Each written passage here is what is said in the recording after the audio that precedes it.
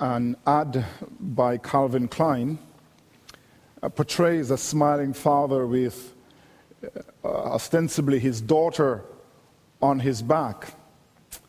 And at the bottom of the ad, there is a picture of a cologne. And the cologne is entitled Eternity. Eternity. I thought about that for a while. Why would they entitle a cologne Eternity?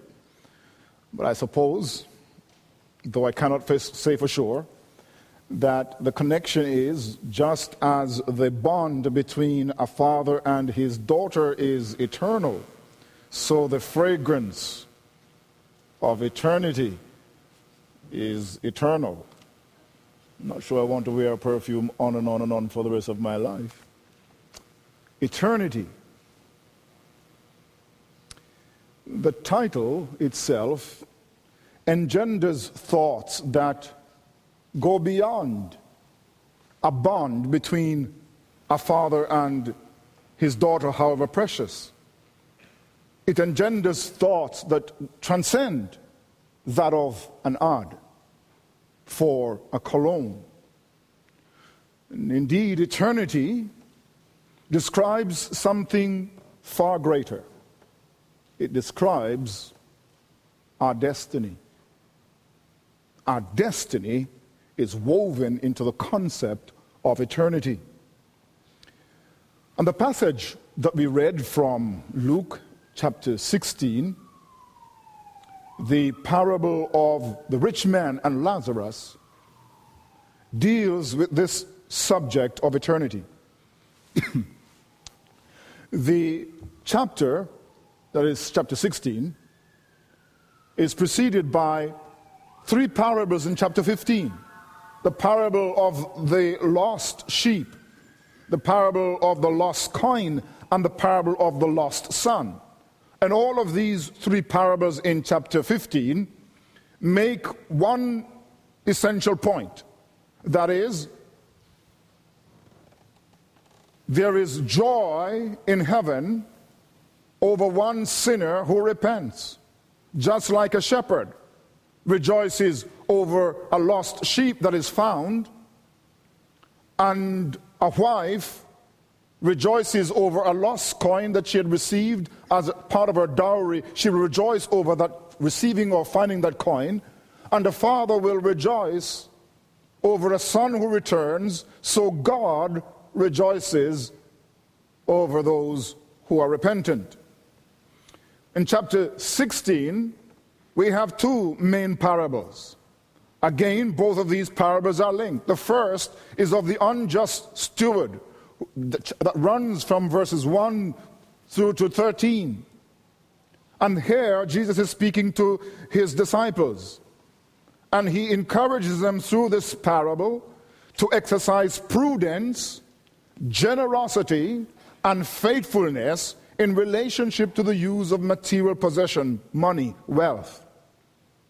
In verses 14 and 18 of chapter 16, Jesus shifts the emphasis from the disciples to the Pharisees. These were a religious group that believed that they ought to keep the Old Testament law in the strictest of terms. And Jesus speaks to them because he perceives that they resented him in their heart. They scoffed at him because of his teaching on money, because they were essentially lovers of money. And he tells them that God views the outward display of piety, an outward display that men look up to and revere, as, in sight of God, an abomination. Because you see, God wants religion, not merely an outward show, but religion of the heart. He goes on to talk to them, to talk to people who revered the law, who were enthusiasts of the law, but in reality did not keep the law, that since the arrival of John the Baptist, a new era has been introduced where men and women are entering into the kingdom of God. But he points out that the law of God in terms of the moral demands of the law, continues with authority. And that is why our Lord Jesus speaks about the law's continual validity in terms of adultery and divorce.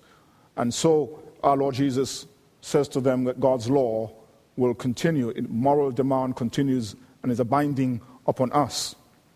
It is after this exchange, this address to the Pharisee regarding the continuation of God's law, that he then returns to the theme of wealth, material possession. And we want to look this morning together at the parable of the rich man and Lazarus. The first thing that I think that we should note in this parable is the portrayal of contrasting circumstances in this life. The portrayal of contrasting circumstances in this life. That is in verses 19 to 21. The story begins in the same way verse 1 begins in chapter 16. There was a certain rich man. That is in verse 1. In verse 19, there was a certain rich man. And so we ought to see this as a parable. A story about earthly things that bear a spiritual significance.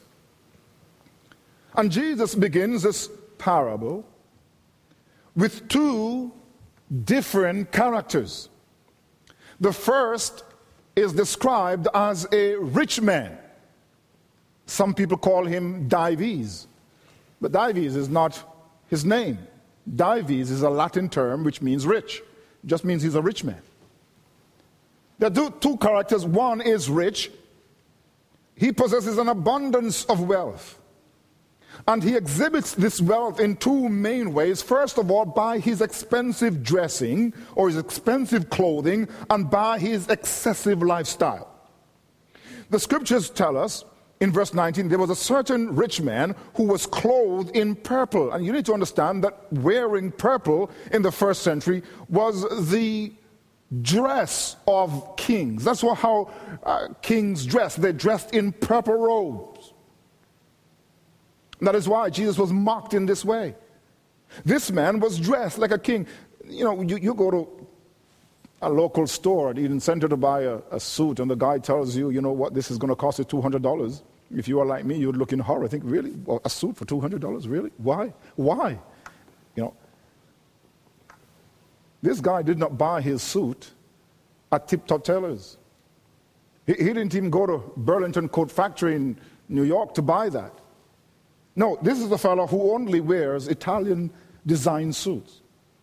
And some of these suits, especially those that are luxury designers or cater to the luxury market, their suits start at $22,000 and go up to $890,000, something like that, something ridiculous like that. Well, this fellow, I don't know where on that spectrum his robe would have fitted, but this is an expensive wardrobe that this man has.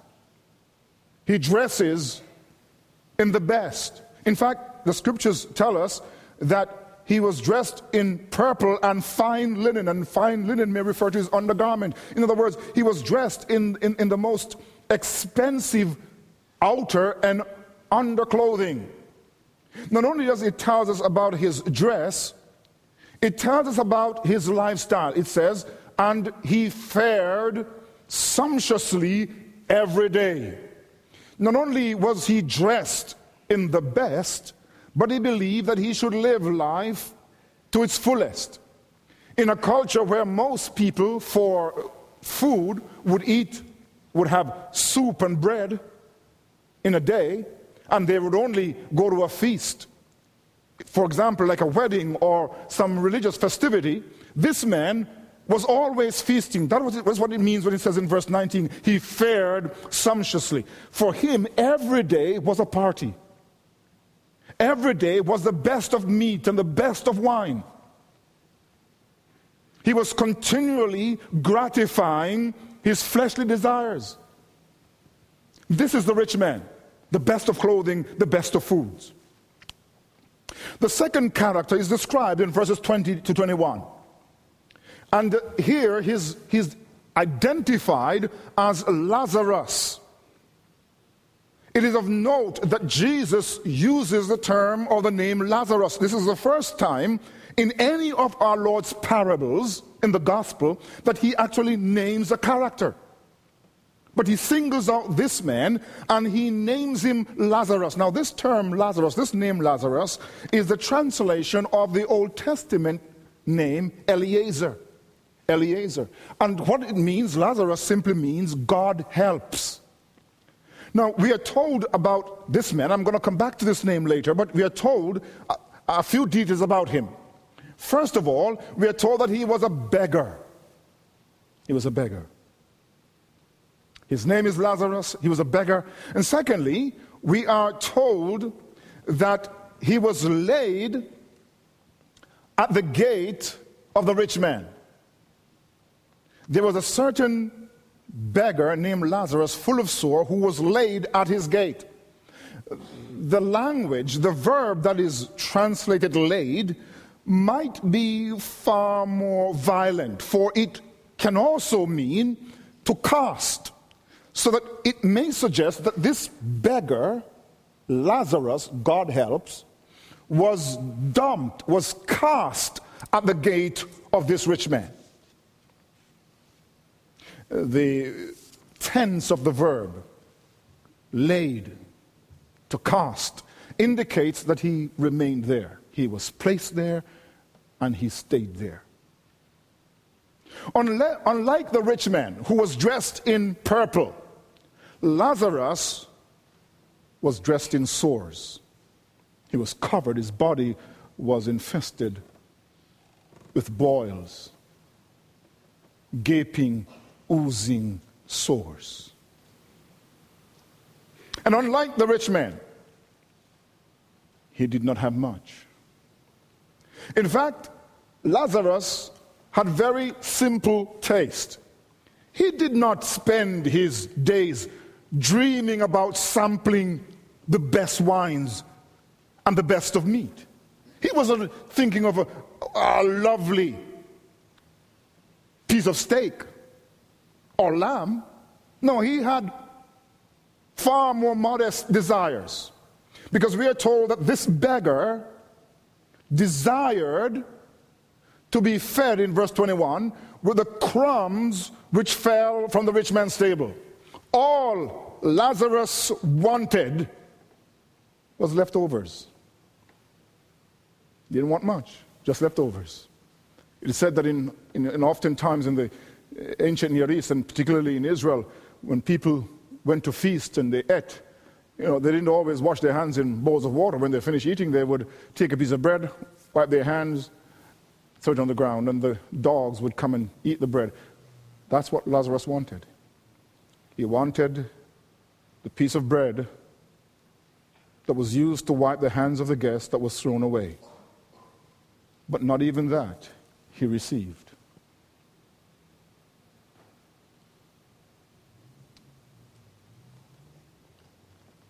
You see, this rich man gave him no attention. He rejected the law of Moses, which laid out very specific rules as to how the poor were to be treated.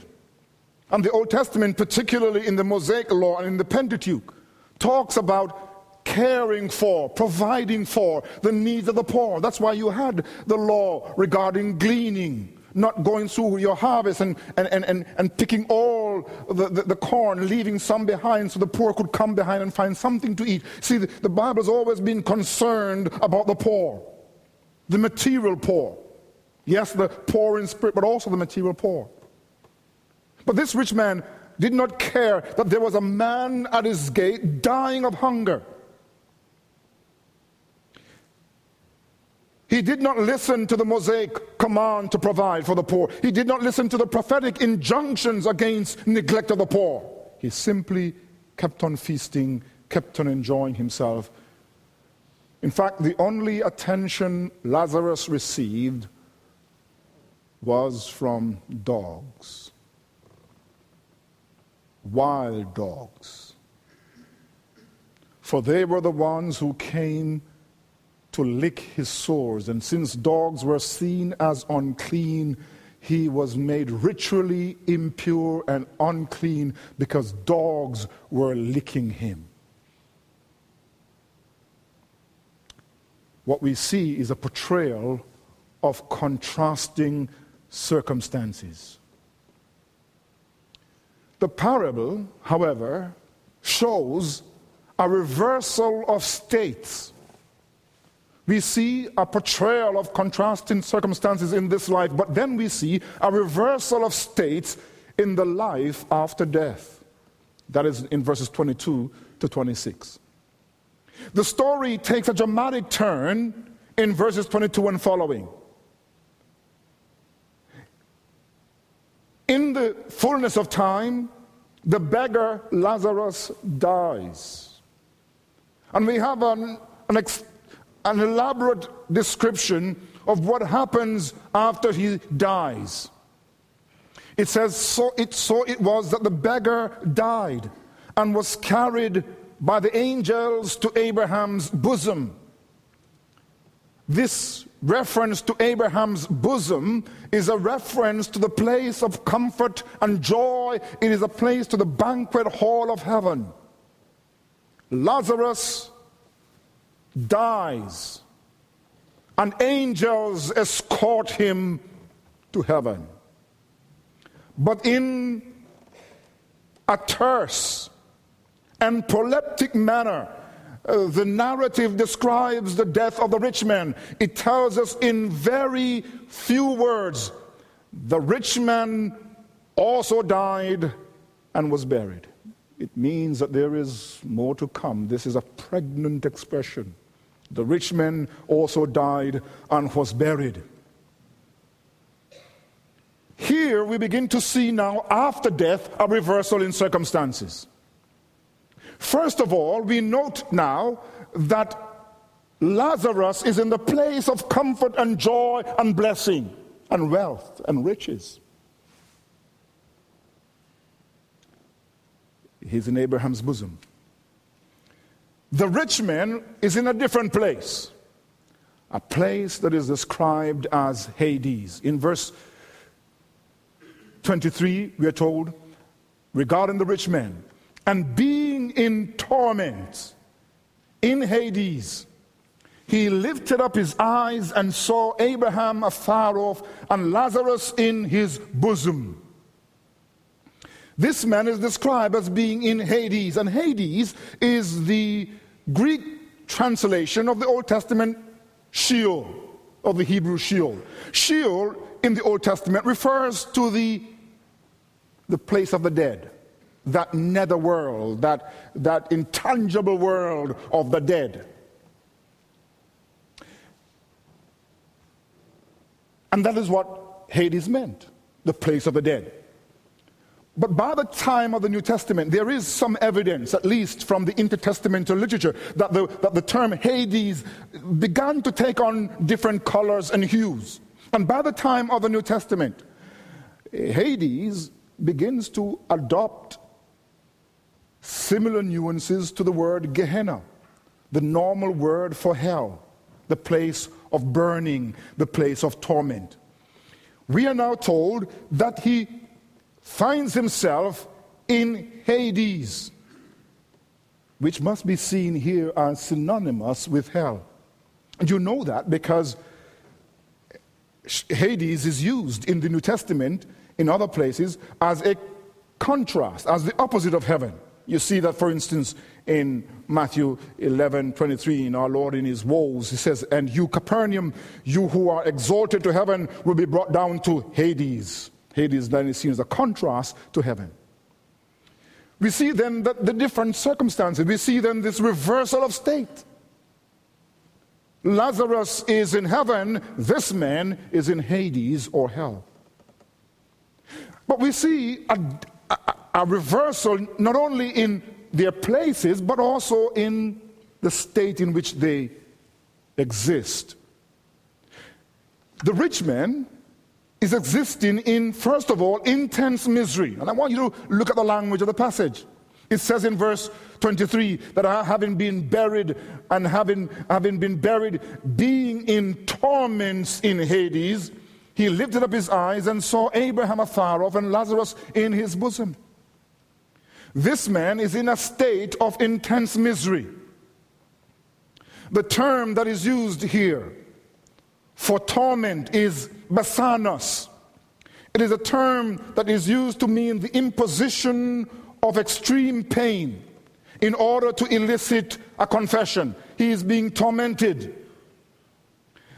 This torment, he refers to it again at least is referred to in verse 28.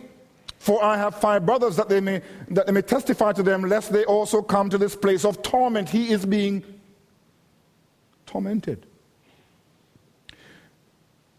This is a place of extreme misery. He uses another term, udameo, which refers to anguish.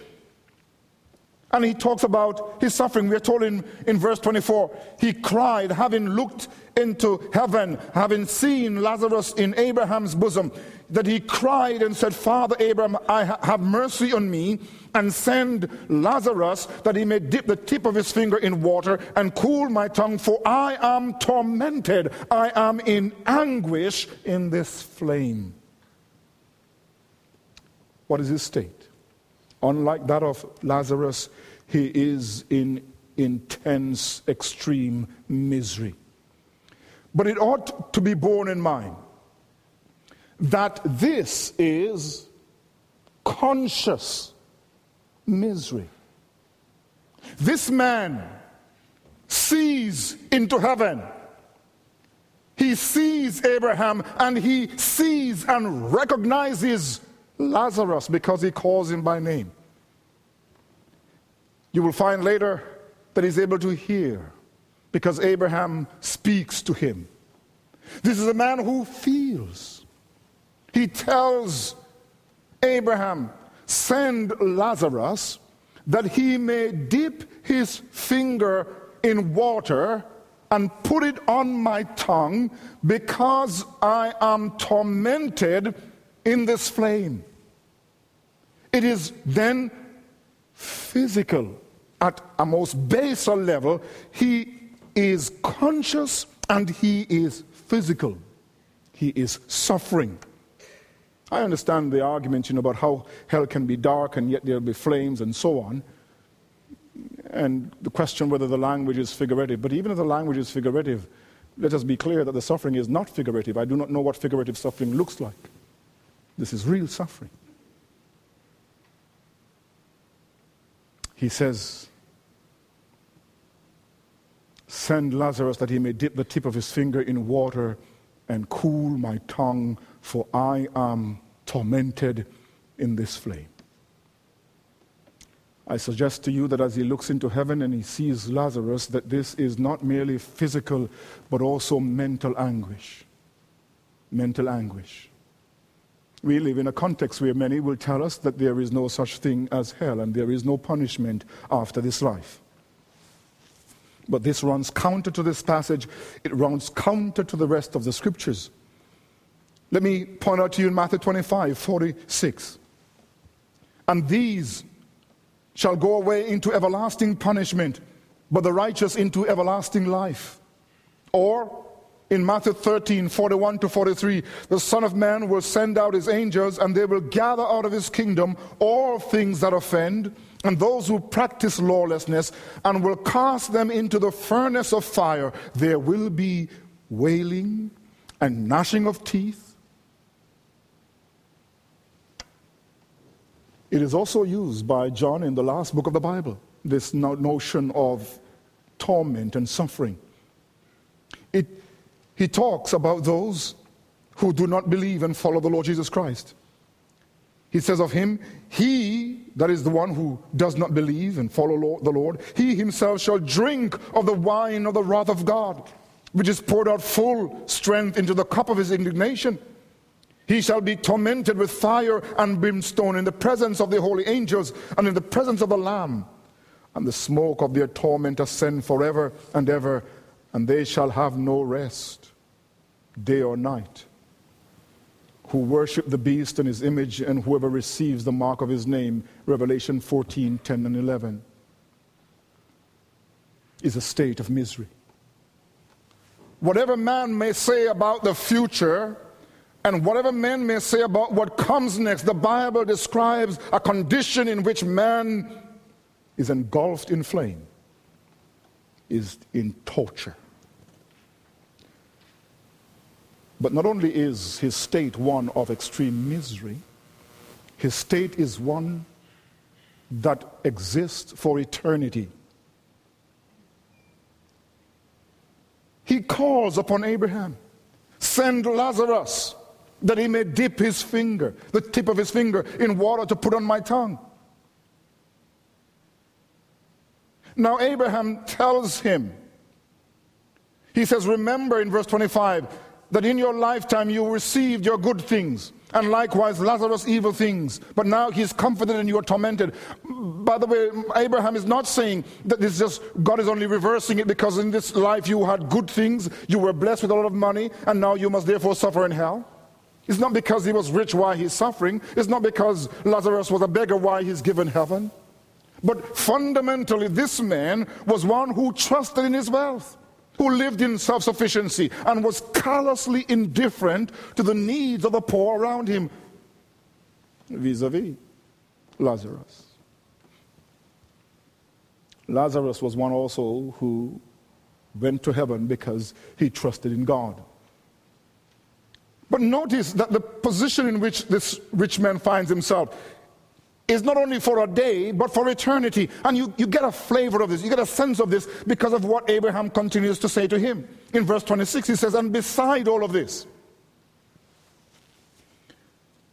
between us and you, there is a great gulf fixed.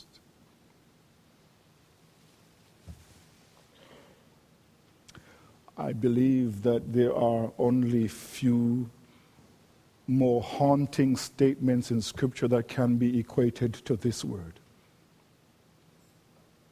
And besides all this, between us and you, there is a great gulf fixed, so that those who want to pass from here to you cannot, nor can those from there pass to us.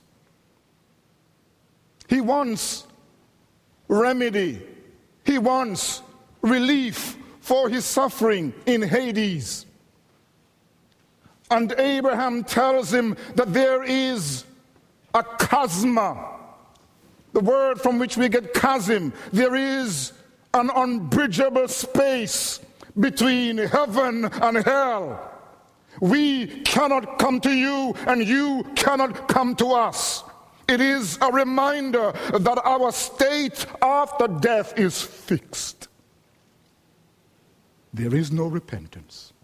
There is no second chance. There is no change. There is a great gulf fixed. It underscores the permanency, the eternity of hell. There is no change, no help. Again, Dante's words, abandon all hope. He who enters here, is a fitting summary of this man's condition. I want you to note with me then the portrayal of contrasting circumstances in life and the reversal of states in the life after death. And thirdly, I want you to note the fundamental sufficiency of the Word of God for salvation. So, this man has been denied his appeal for help. And so he makes another request to Abraham. He remembers that he has 5 brothers who are unconverted. And so he tells Abraham, send Lazarus to my brother. Send him to my brothers so that they might hear and repent. Still thinks of Lazarus as a servant. He can just command him to do whatever he wishes. You see, in hell, not even the character of the rich will change. Hell is not about changing people. It's about punishment. He's only concerned about his brothers, not about his countrymen, not about his neighbors. He has made an irretrievable mistake. But there is still hope for his brothers. So he says to Abraham, send Lazarus that he may warn them lest they come to this place. He's not concerned that his brothers should become children of Abraham by faith. He's simply concerned that they should escape hell. And there are many today who do not concern themselves with loving God. They're simply concerned about not getting into hell. But this request is rejected again. And Abraham tells him, they have Moses and the prophets. They have the Old Testament. Let them hear them. Let them hear the Old Testament scriptures. The Old Testament scriptures are sufficient for them to come to repentance. The Old Testament scriptures will point them to the way of salvation. But this rich man is not convinced. He wants to enter into a little debate with Abraham. He says, not so, Father. Not so, he tells Abraham. But if one goes to them from the dead, they will repent. In other words, my brothers are deeply embedded into a materialistic culture. It will take something massive to shake them out. You must send someone from the dead, and then they will hear, and then they will repent. And Abraham tells him, he says, if they do not hear Moses and the prophets, neither will they even hear, they will not be persuaded, though one rises from the dead. Abraham makes it clear that it is not that men disbelieve because of insufficient evidence. Men disbelieve because they reject the evidence before them. And so the argument of Abraham runs along this line. If men will not accept the evidence that God has given, the revelation that God has given already, they will not accept further revelation. Because fundamentally the problem lies not in the nature or the quality of the revelation, but in the nature and the quality of the heart. No amount of revelation will change the heart. A heart that is resistant and opposed to God. You see that in Jesus' own miracles, how he performed miracles after miracles, and yet the people kept on saying, show us more. They generally did not believe him. And what our Lord is saying is that the word of God is fundamentally sufficient for salvation. My dear friends, I must make a few remarks in conclusion. You and I must know that eternity is a reality. Eternity is a reality.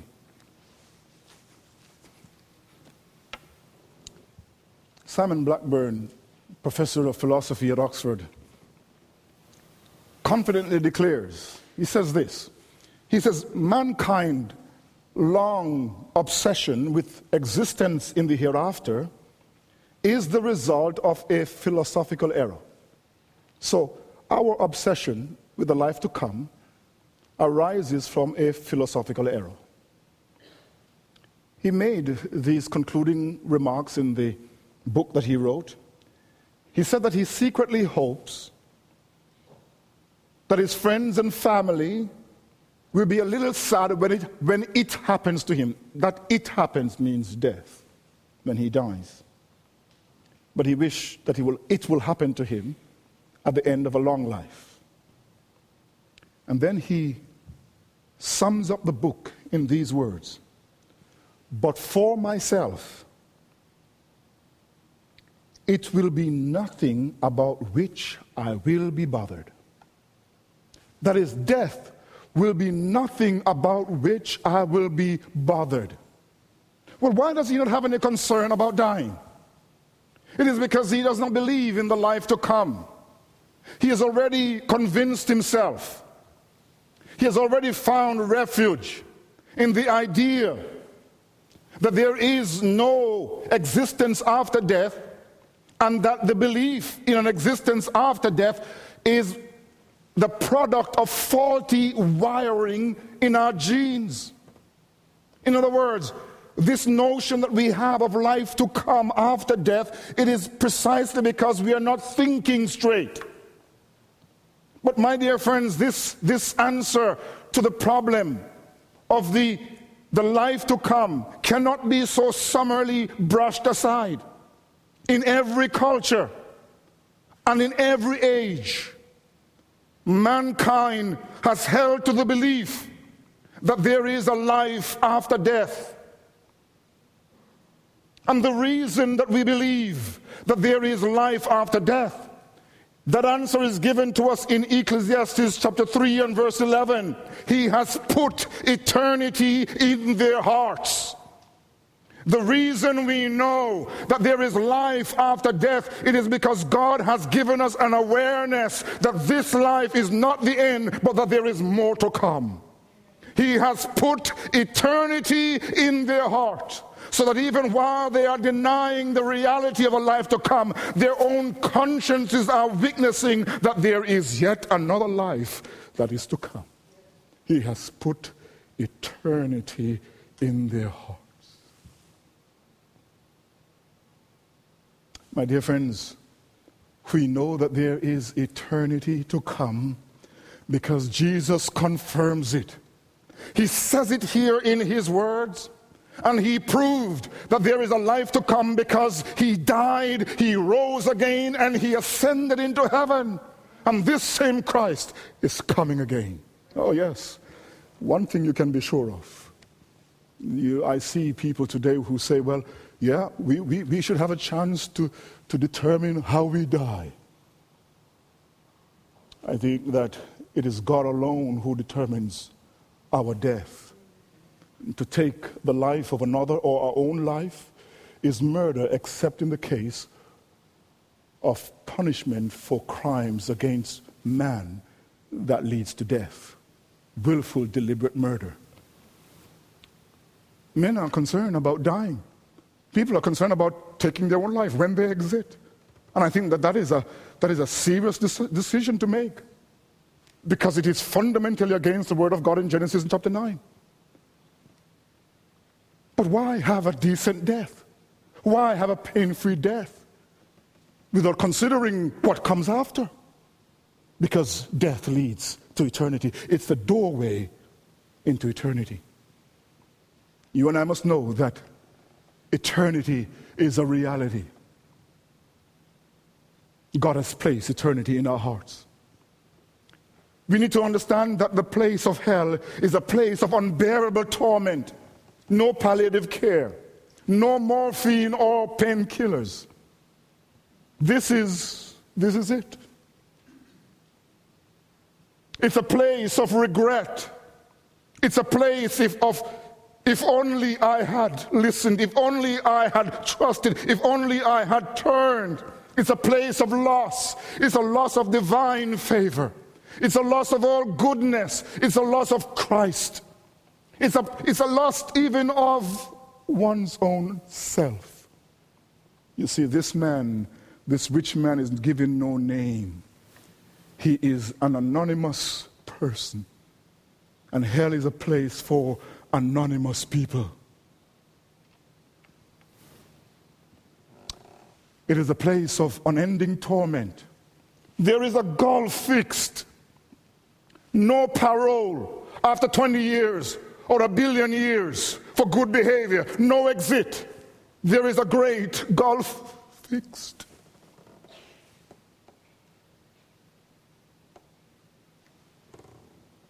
My dear friends, I want to ask you, I know my time is almost through, but let me ask you, where are you going to spend eternity? Where will you be when you die? If you were to die right now, massive heart attack, just keeled over and died, where would you be? You need to know, secondly, that the choices that we make in life are absolute and they bear eternal dividends. Every choice you make in this life is absolute. It will lead you to heaven or hell. It bears eternal dividend. This man made a choice. With all the wealth God gave him, he thought he should lavish it on himself. Give himself the best and the brightest, and ignore the needs of others around. Lived in self-sufficiency, lived without God. Well, there's a day of reckoning. The choices we make are absolute, and they pay dividend. You must make the right choices, choices that lead to heaven. There is a great gulf fixed. You must so live. You must so live that you find yourself, that you awake after death in heaven. You can never get out of hell. You hear me clearly? You can never get out of hell, so don't get in. And the question then is, how do we ensure that we do not get in? My friends, I want to leave you with these good words. There is in this dismal subject a glimmer of hope and brightness. It tells us, you see, that hell is avoidable and heaven is available. There is a glimmer of hope. And you say, where is the glimmer of hope? It's in the name Lazarus. God helps. How is it that a man and a woman is preserved from going to hell? It is because God is our helper. It is only by looking to God for his divine help. It's only by looking to God and crying to him for his deliverance that we are kept and preserved from eternal damnation. You see, the reason you and I can ever have a hope of being in heaven, it is because we have a helper in heaven. And the helper is God our Father. What has he done to help us? He has given us his word. He has given us scripture, which is sufficient. I understand Bertrand Russell, the atheist who said that, if he ever were to die and he ever found himself before God and God asked him, why didn't you believe in me? He would say to God, well, you didn't give me enough evidence. But the word of God is sufficient. God has given us the Old Testament scriptures. He has given us not only the Old Testament scriptures, he has given us the New Testament. It's sufficient. The people of Nineveh repented over the preaching of Jonah, and one greater than Jonah has come, who is Christ the Lord.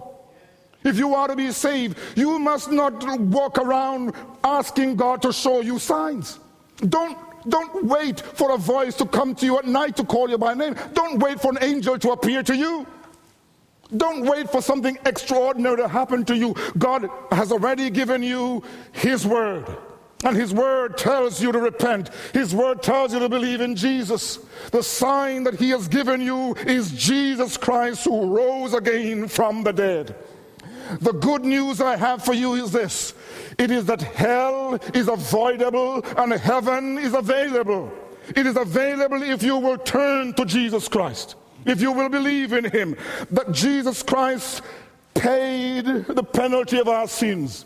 He paid our debt and he purchased heaven for us. And all, even on this, the Lord's day, if you are to look to God your helper, if you are to turn to Jesus Christ, you will be saved. I plead with you, I beg you, if you are still in your sins, to seek Jesus. There is a heaven to gain and a hell to shun. There is a great gulf fixed. May God help you, that you will not live your life in fear of hell, but in hope of heaven. If you fear God, you will not have to fear hell. May God help you, that you will live loosely to the things of this world, that you would realize that after this comes eternity, and it is fixed.